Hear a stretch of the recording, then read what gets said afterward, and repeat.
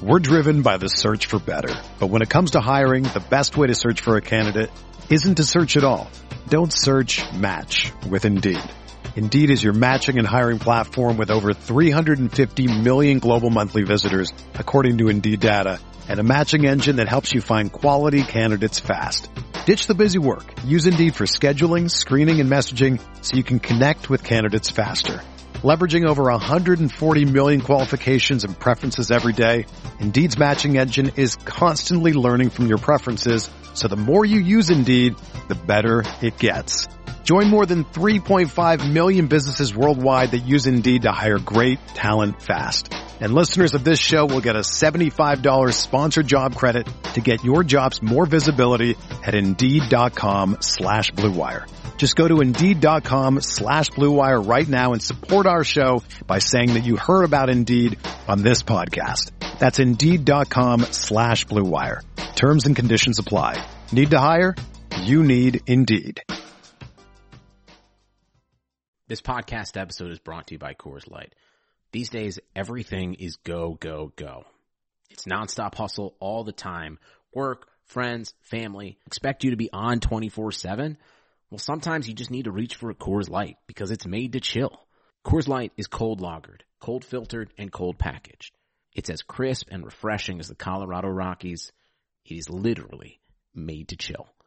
Coors Light is the one I choose when I need to unwind. So when you want to hit reset, reach for the beer that's made to chill.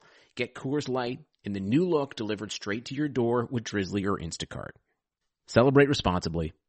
Coors Brewing Company, Golden, Colorado. Pele leaned in and said something to Freddie. Don't let them change you. Keep working on what makes you different and what makes you special. It was great advice, but it caused me some problems. But what could change Freddie Adu? Soccer is going to explode, and it's going to be around this kid. We were the Beatles. Everywhere we went, it was the Freddie Show. And with that came the expectation, and with that came the pressure. New episodes of American Prodigy drop Tuesdays from Blue Wire Podcasts.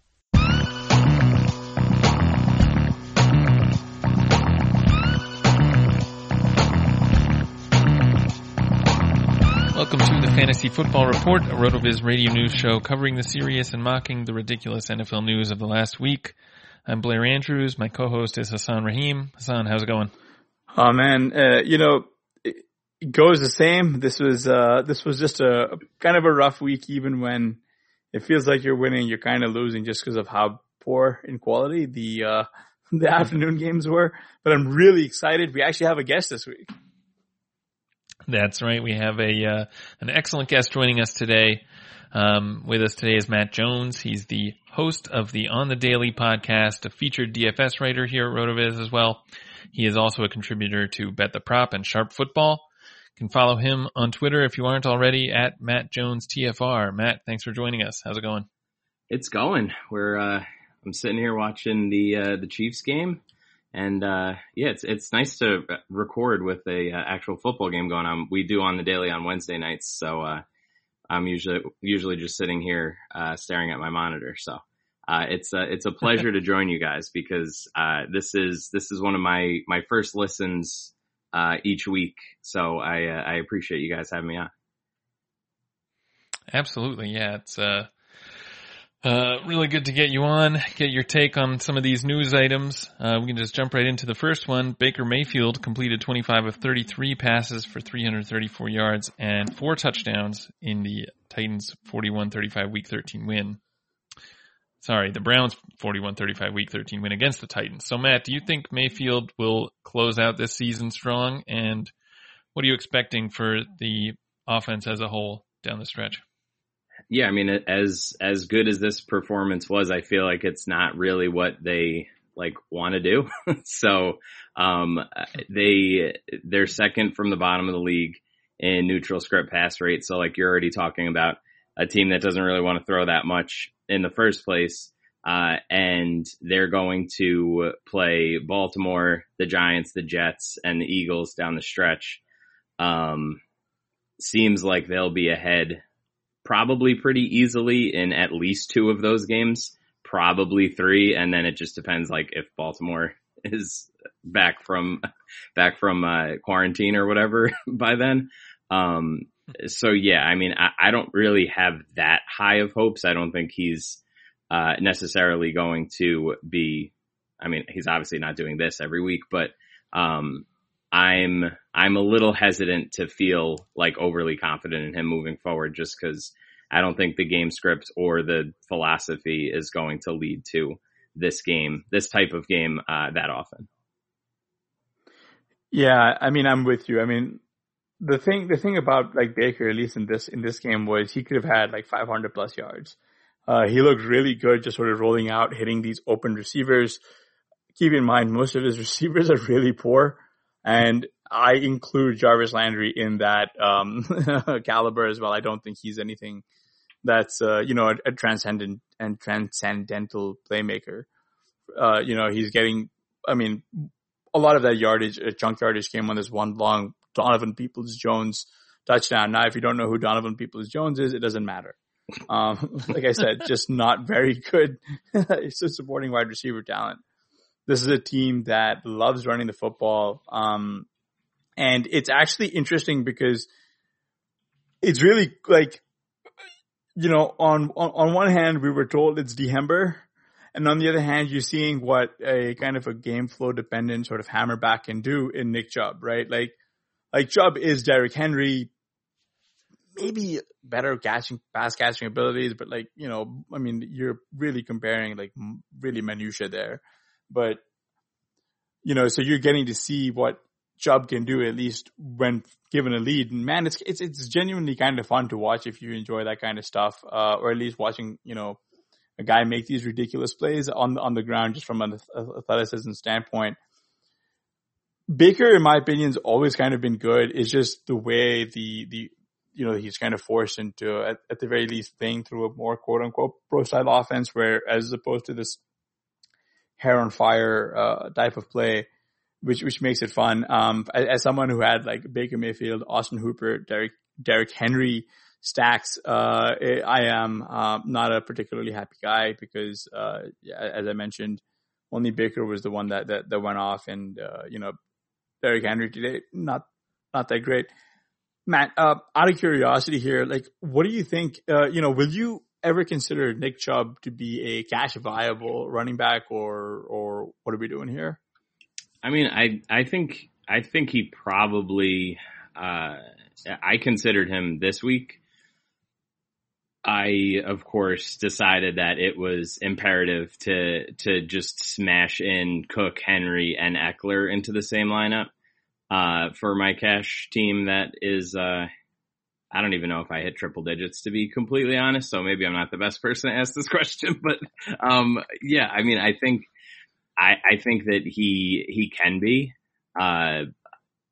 It really is. It's pretty price dependent, and he's probably at the top of my comfortability as far as that goes. Like if he's 7,500 or pushes into 8K, like I don't think you can because of the lack of receiving work most weeks. But I do think that if he sort of stays in that low 7K range, depending on the rest of the slate, I do think that he should be in consideration for DFS just every single week, regardless of if it's DraftKings, or I would imagine that you would have to say that he's a better play on FanDuel, but that's just, who knows what to do on FanDuel.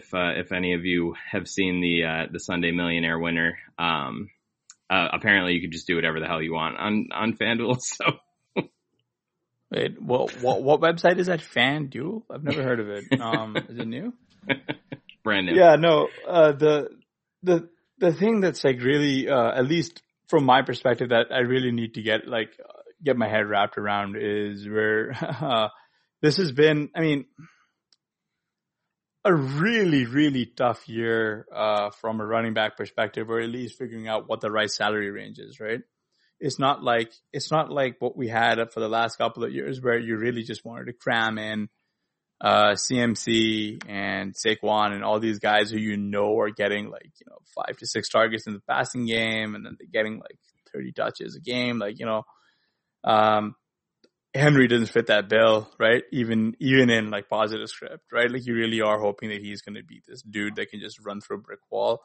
And I guess Chubb doesn't have that appeal either because they just go to Hunt, right? But meanwhile, Hunt's in this like ridiculous salary range and he's always been priced up all week to where you just don't want to put him in any lineups. And even from a season long or dynasty perspective, I have zero interest in Hunt, like really as a start. Like you don't know when to really start him and he doesn't get you anything. Yeah, for sure. I mean, like Hunt, they don't know what to do. They don't know what to do with his price, on DraftKings. Like it's been all over the map. Obviously, when Chubb wasn't there, he just slots in at Chubb's price. But, even like now that Chubb is back, he's gone, he swings like $1,200 up and down in salary every single week. Like they just have no idea what to do with him. And, I don't really ever see a situation where I like absolutely, feel like I need to get him in. Like a couple weeks ago, he was 6,700. And that was with Chubb in the lineup. And now he was 5,400. Like, and next week, who the hell knows? Like he could be 6,100 and Chubb could be 6,800 and people are going to play Hunt for some reason. Yeah, I don't know. I think that that's just that kind of, archetype or whatever is just somebody that I will always stay away from. In DFS, especially. Yeah. I'm definitely with you there, especially on a price sensitivity standpoint. And here's another guy who's been priced up pretty much all year, finally coming through today. Major flop lag from last week. Darren Waller got 13 of 17 targets for 200 yards and 2 touchdowns in the Raiders' week 13 win over the Jets. He's become the 6th tight end in NFL history to ever do this. And this is, a career high game for him. But it's also, the best fantasy performance at the tight end position all season long. And this, despite the fact that we've got Patrick Mahomes and Travis Kelce. What are your expectations for Darren Waller for the rest of the season? And, just in general, the Raiders' passing attack. What are your thoughts there? Yeah, as far as Waller goes, like he's a guy that it's well documented that I do not ever get him right. Was all over him when he had like 6 points, last week or 2 weeks ago, whatever it was. And now, of course, I just couldn't possibly find the salary to get to him. And, he has a historical output. Like tight end is obviously garbage, like all over the place. Like there haven't been many weeks where it made sense to pay up for tight end in DFS. And in general, it's like, who are you playing on think about your season long team right now. Who are you playing at tight end? And it's probably one of a group of like 15 guys who are going to score the same exact amount of points every single week. And it's, there's just not really a ton, that's exciting about playing tight ends right now. As far as, this, like, I'm actually curious where would this game rank like by itself against like tight end results? I feel like it would be like a tight end 2 somewhere compared to everybody. Like he probably scored more points today than like Zach Ertz had, all year so far, or like definitely more than like Irv Smith. Like he literally just, single-handedly climbed up the tight end leaderboard.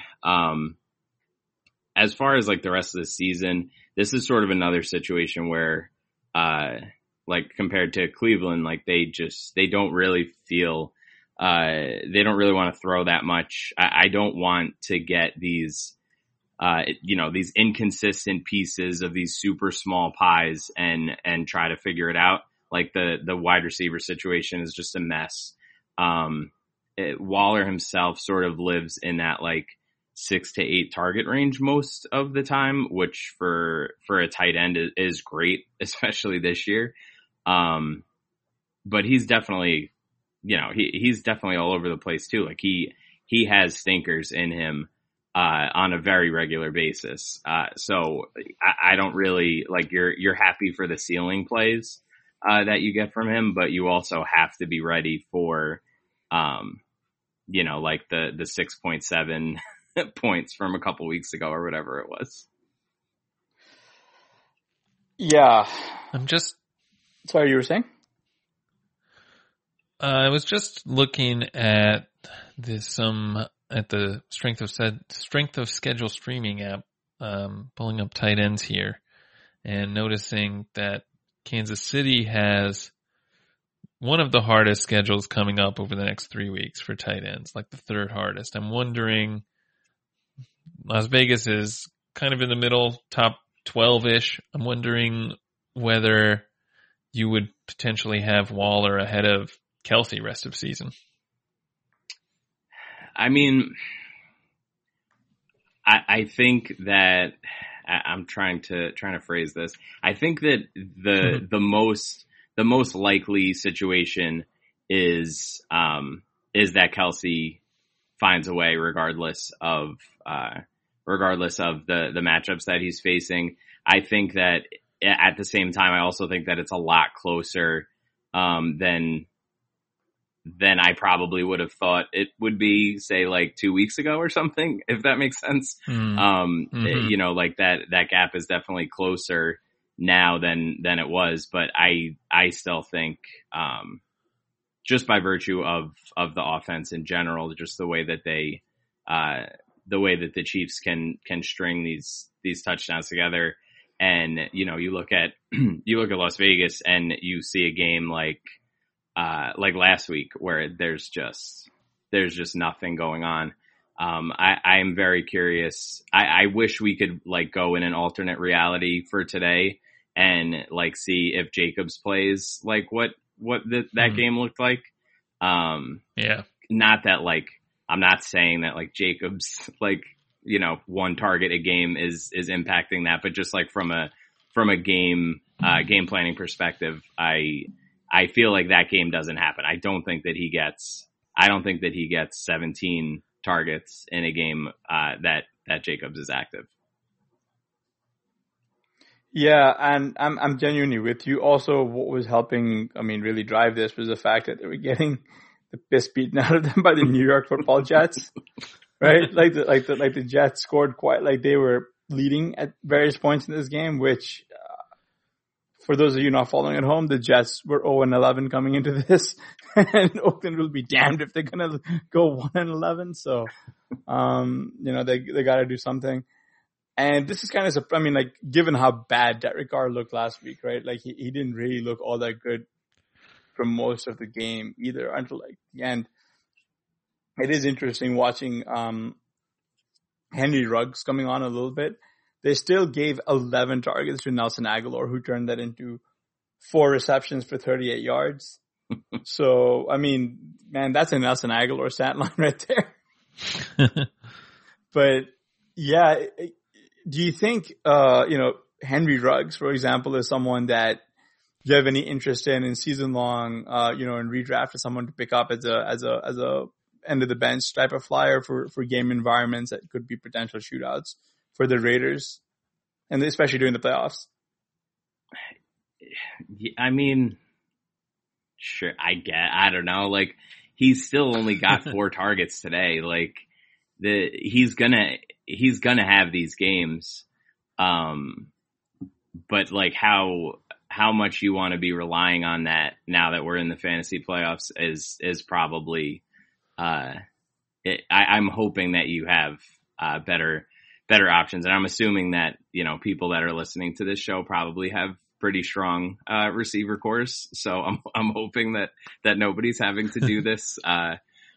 He's rostered in my main leagues.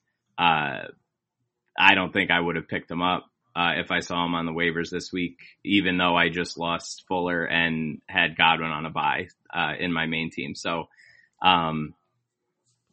I would really if we were sitting here and he saw Aguilar's target share, then sure. But,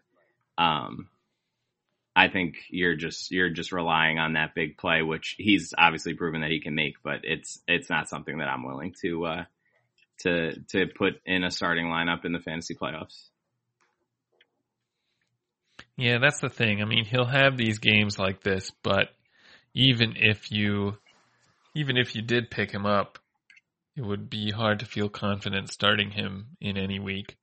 Because, I mean, you wouldn't have predicted this sort of game script today, even with Jacobs out, I think.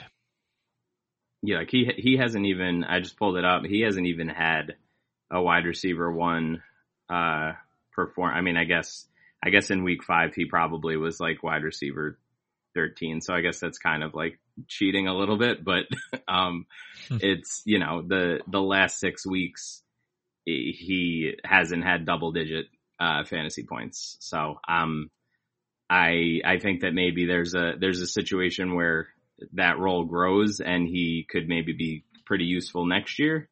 But yeah, I wouldn't see myself slotting him into any of my lineups right now.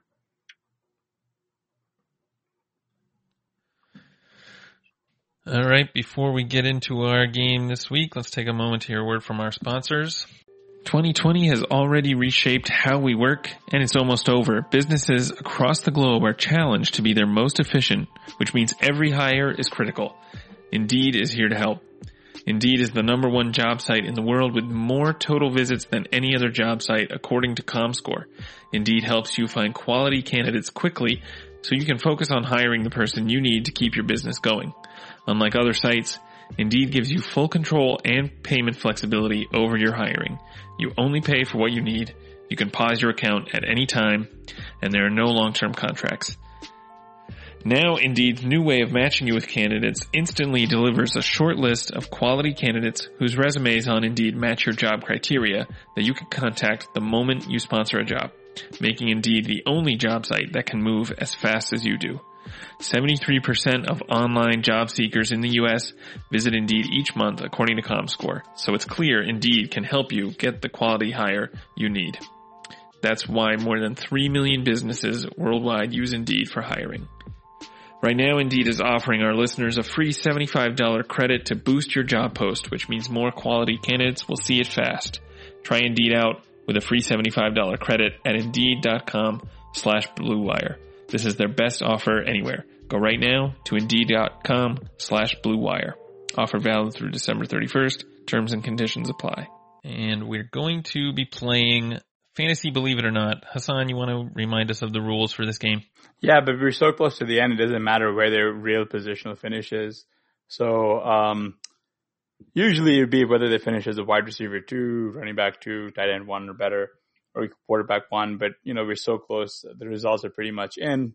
Points don't matter anymore. Let's say playoff wide receiver 2, playoff running back 2 or something, like next 3 weeks. That'd be a good way to put it. So I guess that's the spin we're doing on it now. All right, playoff fantasy, believe it or not. First item up, Jonathan Taylor rushed 13 items for 91 yards in the Colts' Week 13 win over the Texans, adding 3 receptions for 44 yards and a touchdown. Yeah, I mean, they made this effort to get him involved, and then he unfortunately had to miss the game last week. But yeah, I think what's the threshold? An RB2, I think for sure. Over the next few weeks, I think he'll definitely be there. They clearly want to involve him, and they're going to be playing. Over the next few weeks, they're going to be playing in probably similar game scripts. I don't really see a situation necessarily where they're either just completely blowing somebody out or getting blown out. I think they are going to play in close games, and that's going to necessitate him being on the field. Yeah, and I think you're right. I mean, you could honestly pencil him in for like a running back 1 rest of the season. I think for the playoffs, if only because 3 targets in like a game that was pretty close fought is pretty good for a rookie, who for a very long time just looked completely at sea, right? So it's interesting. It's also exciting to see Hines remain involved even around the goal line. I guess the team's finally realizing that throwing to guys like Jack Doyle and Zach Pascal is just not getting it done. Right? Yeah. If you're a Taylor owner, are you worried though about Hines getting that carry at the 5-yard line? Yeah, you have to be, right? Like every time you're running back, at least the guy who you thought was going to be, an every down, pretty much high leverage touch guy is ceding work to, however tall and big, Naheem Hines is. It's just, he's a pretty small dude if I remember correctly. And he's also not that fast from a game perspective. His timed 40 was pretty impressive, but for some reason he looked slower on the field. It should be a little concerning, but, and this is a team that really is hurting for any form of playmaking talent. And the fact that, Hines is getting it done is exciting, right? Like, what do you think, Matt? Yeah. I think that Taylor probably has, a good 30 pounds on Hines, would be my conservative, estimate. Yeah, I mean, that's definitely frustrating. I saw that Hines had scored the touchdown, but I don't know necessarily the situation. I wasn't watching that game. That led to him, getting that carry, but it seems like they don't really, they didn't really involve Wilkins much, which is probably the better sign. Like there's always going to be another running back around. But I think that if he's taking over more of that other role, I think Taylor's going to be just fine.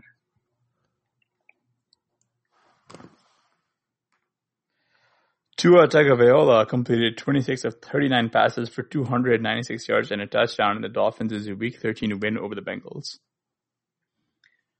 Yeah, I mean, so I was just looking at their schedule through the rest of the playoffs. So they play the Chiefs next week, which will probably mean that they have to throw quite a bit, regardless of what their philosophy is.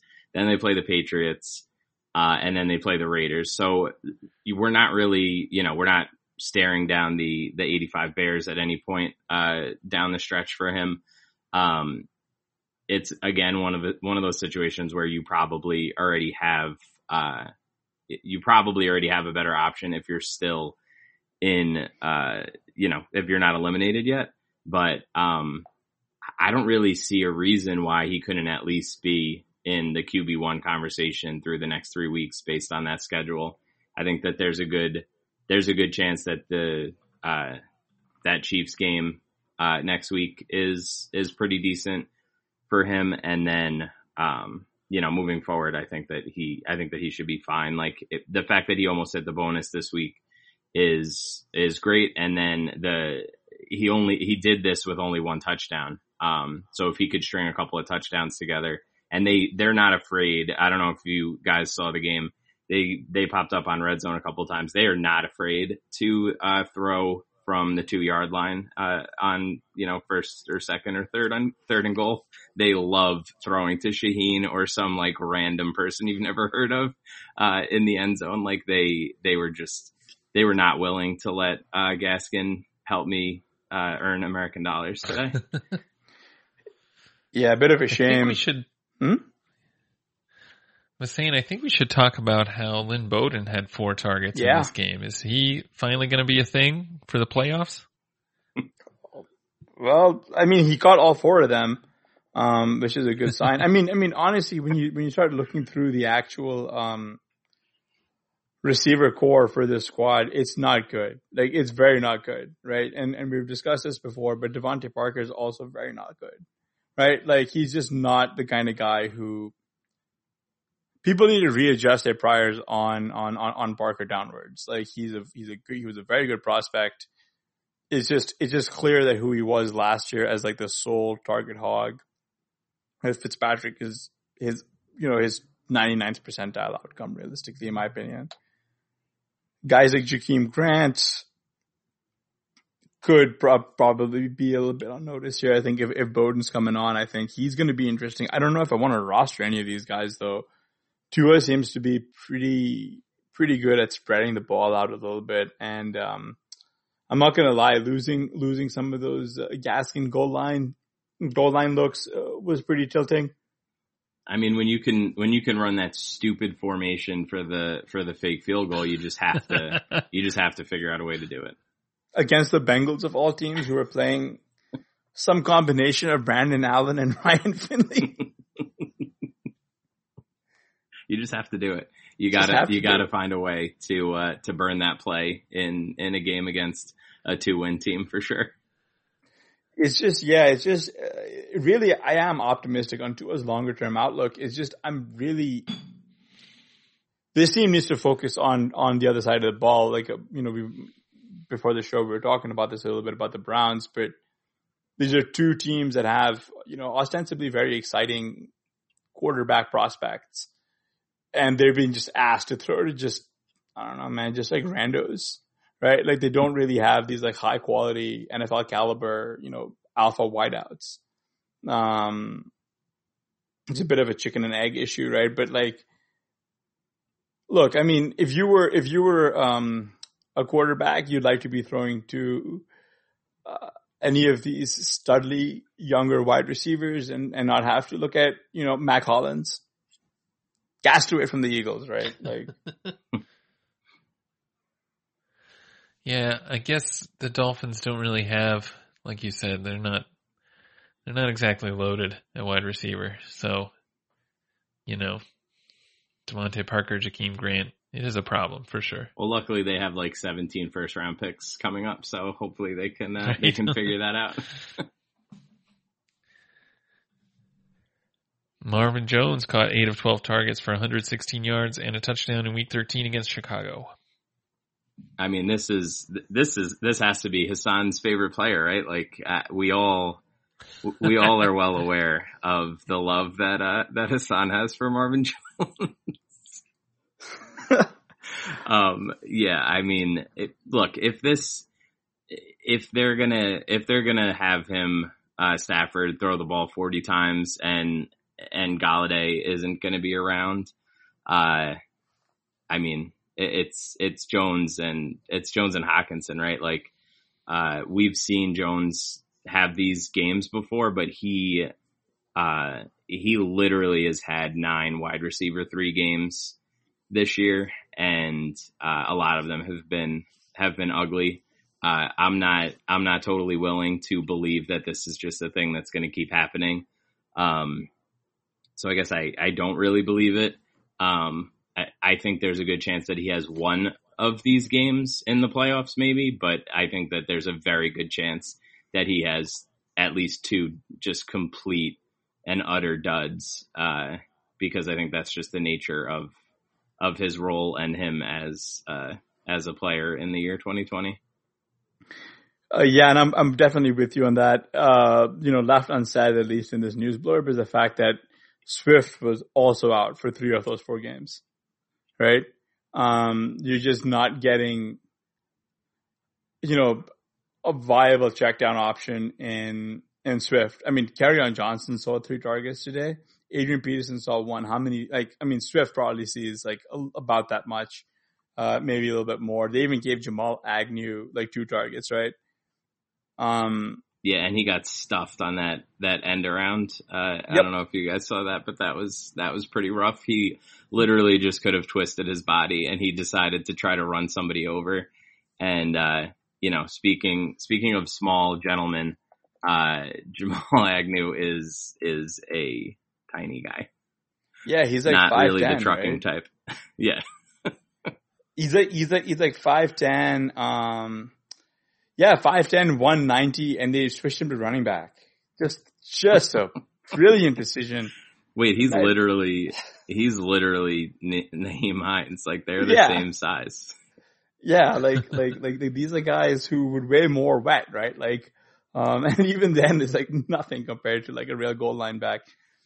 But on Galladay, I'm just interested in the fact I mean, it is a lost season for Detroit, right? Like, this was just a big rivalry game against the Bears.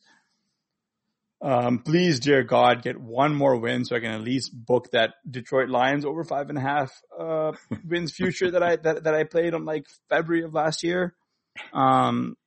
If they would have got rid of Patricia earlier, they probably would have cleared that already.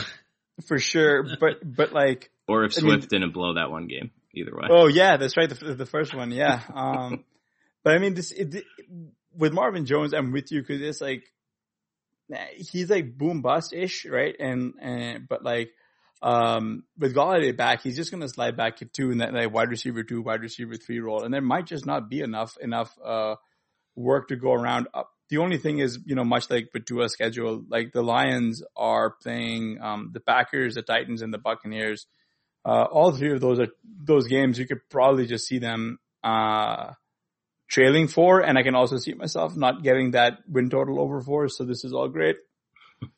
Yeah, I mean, if you look at, you figure Golladay comes back and he gets those 12 targets as the wide receiver 1, and Hawkinson still gets his 9. You're splitting up probably Cephas and Sanu's workload because Amendola is still going to see a few targets every week. And then, you're in like that range that he's been in all year, that 5, maybe 6 targets. And then you're just praying for a touchdown. And that's not the best place to be.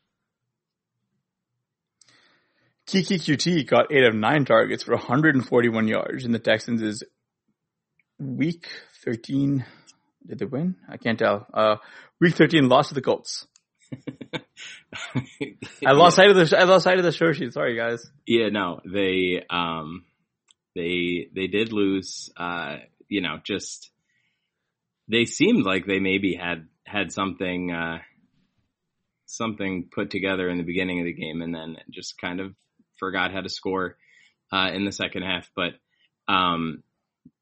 yeah, I mean, look, you're talking about a receiver for a Deshaun Watson led offense. Like I know Fuller's not there now, but I see this split going this way the rest of the season. Like I think it's a pretty fair take to say he probably doesn't have a 64-yard reception and go for 141 every week.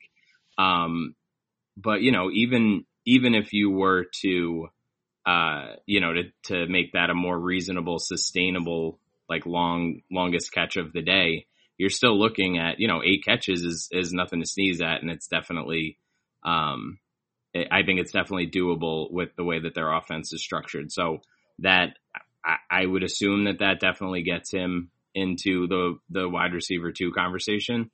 And if they decide that they don't want to throw the ball to Chad Hansen 7 times, he could even have a bigger role. Who knows? I had no idea who this guy was, and I clicked on his link, and I still don't know who he is. It says it didn't clear anything up for you. He looks exactly he went to on the Jets. What was that? Didn't he used to be on the Jets? He's someone who the Jets didn't want.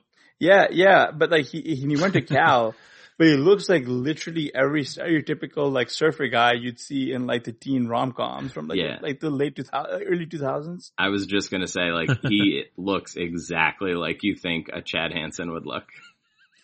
This guy could be an extra on the OC, right? For sure. He probably was. Right? What are we doing here? Why is he getting so many targets? Does this performance with Kuti and Hansen, is it encouraging at all for if owners of Deshaun Watson down the stretch that he's still putting up these yards? I mean, one thing, we have research from Fantasy Douche from years ago that talks about how, I think it's Fantasy Douche, but anyway, how yards and receptions are pretty replaceable, but touchdowns are hard to replace when the guy who's scoring them, the receiver who's scoring them, goes out. It's hard to find those elsewhere. So we kind of saw that today. I wonder what you make of this performance as it regards Watson's future. Yeah, I mean, I'm not worried Watson in general. Like if he's, if the yardage is there, I feel like the touchdowns will likely come. You figure he did add a rushing touchdown on the ground, and David Johnson for some reason still exists, and he also got a touchdown in this game. So theoretically, and like I said before, like they just stopped scoring in the second half. Whether I'm sure some of that is on Watson with the pick, with taking 5 sacks, whatever it is. But I think that I would still feel very, very comfortable playing Watson, regardless of matchup or whatever else. I would definitely still be playing him.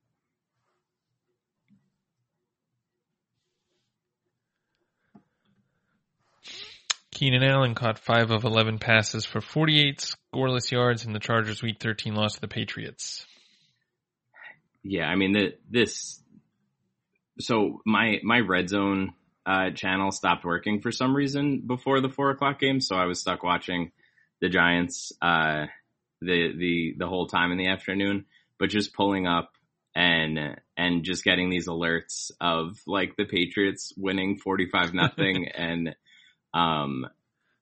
Herbert threw to it's got to be a dozen people got targets this week. Tyron Johnson got in there. Steven Anderson, KJ Hill, like you just have to include these guys in your game plan for sure if you are Anthony Lynn. Yeah, I mean, he's going to keep getting these. He's never going to not see this number of targets, and he should do a ton more with them, hopefully in the future. But he is somebody who you should be confidently playing, if only for the reason that like Herbert is going to throw 50 times a week,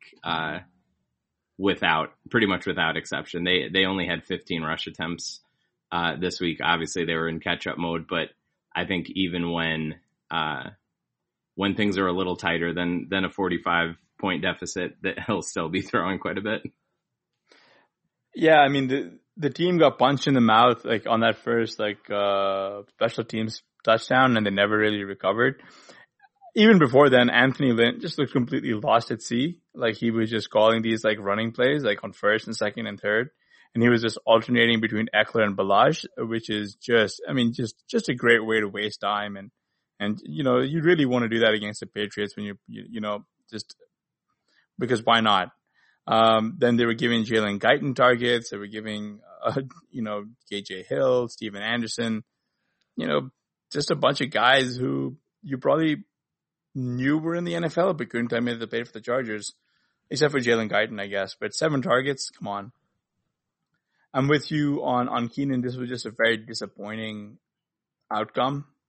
Just disappointing game all around for the Chargers, who really need to move on from Lynn. I mean, we've discussed this ad nauseum, and like Anthony Lynn's also saying that he confidently expects to be the head coach tomorrow, which I don't know, buddy. You didn't really do any coaching, so in that regard, I'm also the head coach tomorrow.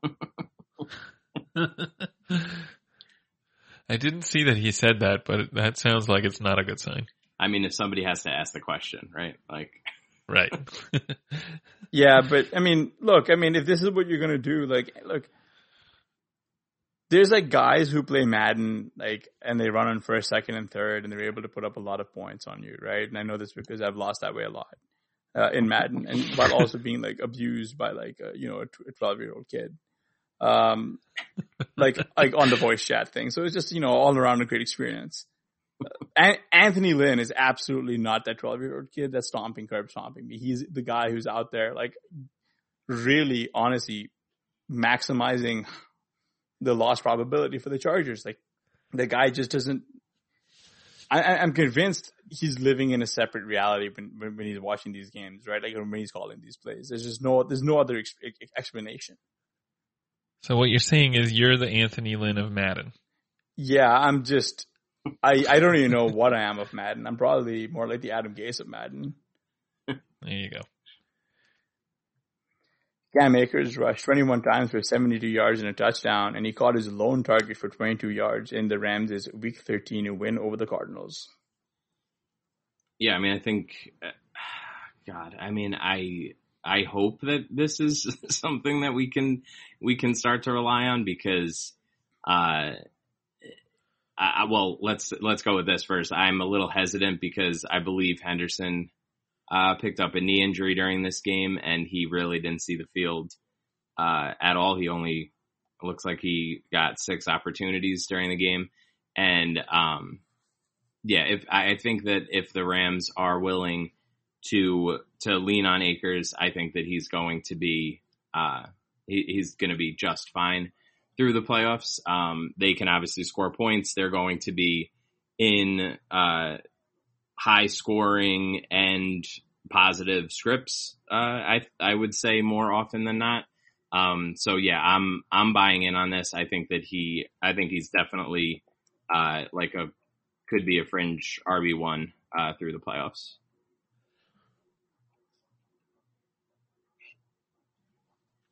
All right, let's move on to regular news item number 3. Russell Wilson completed 27 of 43 passes for 263 yards and a touchdown, and also an interception in the Seahawks 17-12 Week 13 loss against the Giants. The Seahawks offense looked lost against the Giants this week, who were starting Colt McCoy. Matt, what are your thoughts on this Seahawks offense for the rest of the season? Yeah, I mean, just something has just gone horribly wrong here. Russell Wilson looks, I don't know if he looks like shell-shocked or, I don't know. He did not have, I mean, this is just like my dumb lizard brain, and like, I am not a film person, but because I was forced to watch this entire game, by my cable provider, I got to see this whole thing in action, but he just looks, like supremely nervous, which is probably a function of the offensive line to a certain extent. I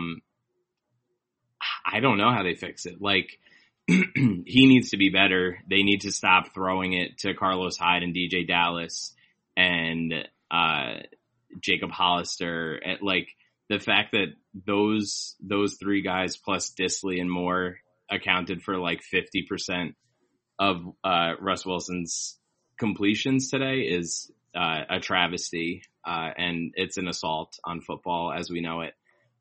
They should just be peppering Metcalf with targets, and they just, like, why are you not just throwing it to DK Metcalf? Like, you've seen what he can do. I don't understand. Like, he will fix all of these problems. There's no reason that he should go a close game like this and only have 8 targets. Like, if they give him 12 targets, they win this game. I'm thoroughly convinced of that.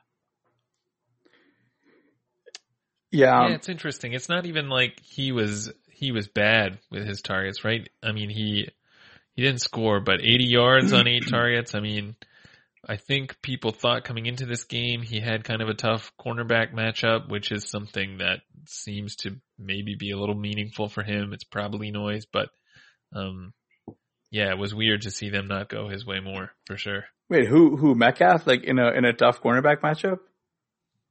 I read that somewhere. No, whoever wrote that's wrong. It's a really bad matchup for the cornerback, not for Metcalf. Well, any matchup with Metcalf is bad for the cornerback, but yeah, this is just the Seahawks' like coaching staff has been pretty vocal about reestablishing the run, which is always great when you want to hear, right? So I mean, the way I see Russell Wilson's season and like the fact that is, in my opinion, his MVP candidacy is completely faded. Well, frankly, it should be dead after this one. Is he started the season off, he was like a tremendous chef. Now the goddamn pilot light on the stove has gone out, right? Like that's where we're at with this offense, right? I mean, it's kind of like Matt said, just like throw to DK Metcalf. I mean, just earlier we talked about Darren Waller and like how the Raiders just kept going to him. And the fact that the Seahawks just don't do that with Metcalf is just, it's mind blowing. 6 targets to Chris Carson and then and then 3 to DJ Dallas and Carlos Hyde, as if throwing to your running backs is the solution when you're trailing against the New York Football Giants, who are playing Colt McCoy. Yeah, I mean, like this, like it's legitimately wild to me. And again, like James Bradbury, he's the size of a toothpick compared to like DK Metcalf. Like these guys really, the Seahawks specifically, are incredibly bad when they trail by, approximately a touchdown. They're so bad when they're forced to actually have to play catch up. And it just shows that, Russ's brilliance really keeps them afloat in like the really hard times when they're forced to actually play against teams who kind of know how to play in coverage, like we talked about a little bit with the Giants earlier. This is, it's a pretty big leak in their game. They really are going to need to hit some really strong variants, I think, to have a shot if they make it as, into the Super Bowl, because they're going to be facing a pretty, like the AFC is looking pretty tough. This could be like if they have Super Bowl playoff dreams, they got to figure this stuff out now. I don't know. Well, they get to face the Jets next week, so no better time to figure it out, I suppose. Yeah, 35 carries for Chris Carson coming right up. Jalen Hurts completed 5 of 12 passes for 109 yards and 1 touchdown and 1 interception. The Eagles' Week 13 loss against the Packers. It just seems like the Eagles are done with Wentz, who hit the bench at the start of the third quarter. Matt, do you think that the Eagles are going to be using Hurts for the rest of the season? And if so, what's the outlook here for the Eagles' offense? Well, Peterson was asked, Peterson was asked after the game, and he needs to go watch the tape to make a decision. So that shows you where Peterson is at right now. Look, it's a very, very difficult situation for them because they are just going to be completely demolished if Carson Wentz can't figure it out from like a cap perspective, right? Like I was looking at it before, if for some reason they were to cut him, he's going to be like almost 60 million against the cap if they do it before June 1st. Like that's just, and if it's after, it's like only 25 million. The only thing that they could possibly do would be to trade him after June 1st in order to just not be completely bent over the cap. As far as the decision between Hurts and him, like, I mean, sure, like let's see what Hurts can do. Like, have fun. You're not going anywhere this year. You really know who Wentz is, right? Like, you've seen his ceiling, now you've seen his floor, and you're gonna have to decide,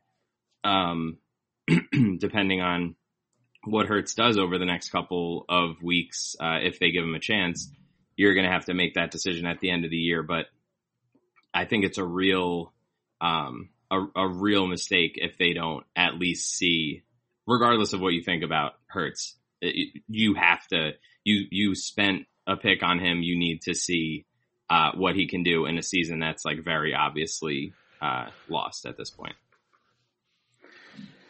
Yeah. That's a good point. I think the NFC East is so bad that like the Giants are leading with a 5-7 record now. Oh yeah. And Colt McCoy. Yeah. So it's not like the Eagles are mathematically eliminated or anything, but it's also not like with the way Wentz has been playing, going to Hurts is a downgrade. So, I mean, even if you think you're gonna reel off a couple wins here and make the playoffs, maybe Hurts gives you a better chance to do that anyway. Yeah, for sure. So, I think they play the Saints next week. I think that's going to be rather ugly, and will probably sort of be the nail in the coffin. Like I said, I think that there are very obvious reasons to see what Hurts has. Like you said, if it does give them a boost, then great. Maybe they can, win 3 of the last 4 and potentially, I don't know, what would that even put them at? Like, this is such a joke that the NFC East even gets a playoff team. Like, they maybe could go like 6-9-1 and win. Like, that's absurd. I mean, the interesting thing, well, I'm not going to say interesting, is just sadness all around. The fact that the Eagles are, by all accounts, healthy relative to the rest of these teams, and losing is ridiculous. Right? You got one team that basically lost, let's see, Haskins gets benched, and you get Kyle Allen with an IR, and Alex Smith, a guy with no leg, comes back and he's winning games. You have Daniel Jones, who, you know, I mean, he's Daniel Jones, and Colt McCoy is winning games, and then you have like Dallas without Dak. I don't know, man. I was a fan of Hurst in college, but like the way he kind of ended up getting completely usurped by Tua, and then I think he also got usurped at Oklahoma by Kyler. I don't think he's a particularly great quarterback prospect. I'm just looking at the NFL draft and seeing who they selected Hurts ahead of, and there's a couple of guys here who went a little later, who you would think that this team, you know, should have drafted, but I guess decided they didn't really want Denzel Mims or, you know, any of these guys. I mean, Denzel Mims specifically because of how late of a pick Hurts was. And I remember at the time, a lot of people were saying, well, you could potentially flip Hurts. You know, you don't even have to play him. You could potentially sort of keep him. He's a good QB prospect. Maybe you could flip him for a first. I don't think so, man. Like, he did not look good, per se today.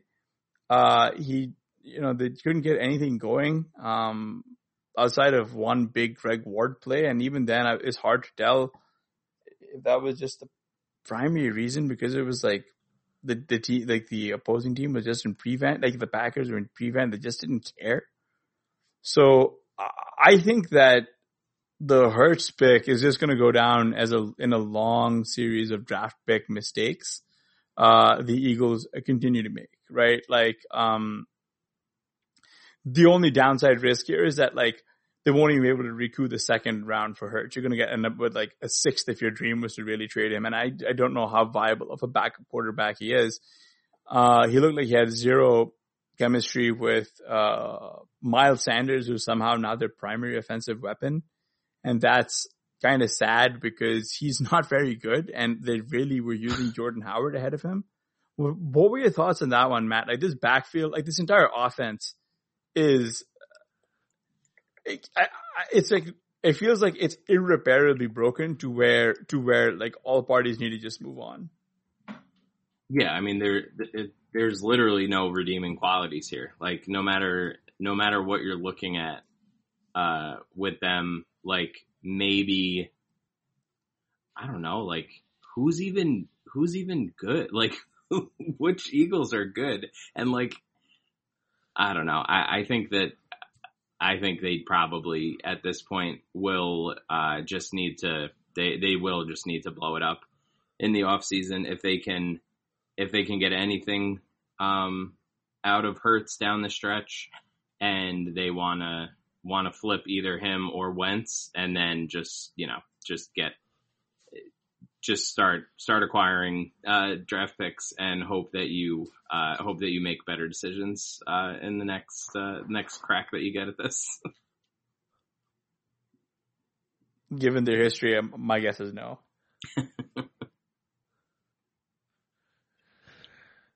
All right, well, that'll do it for this edition of the Fantasy Football Report. Please remember to rate and review the RotoViz radio channel on Apple Podcasts.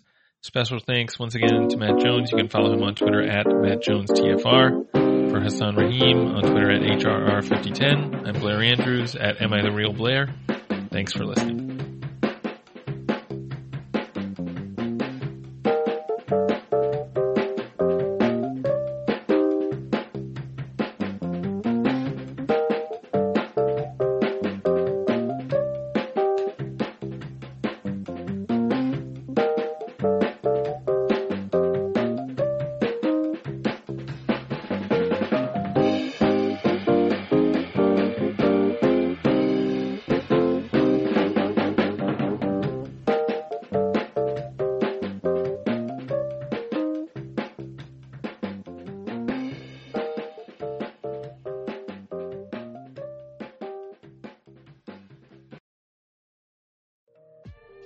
The wait is finally over. Football is back. You might not be at a game this year, but you can still be in on the action at BetOnline. BetOnline is going the extra mile to make sure you can get in on every possible chance to win this season. From game spreads and totals to team, player, and coaching props, BetOnline gives you more options to wager than anywhere else. You can get in on their season opening bonus today and start off wagering on wins, division, and championship futures all day, every day. Head to BetOnline today and take advantage of all the great sign-up bonuses. Don't forget to use promo code BlueWire at betonline.ag. That's BlueWire, all one word. BetOnline, your online sportsbook experts.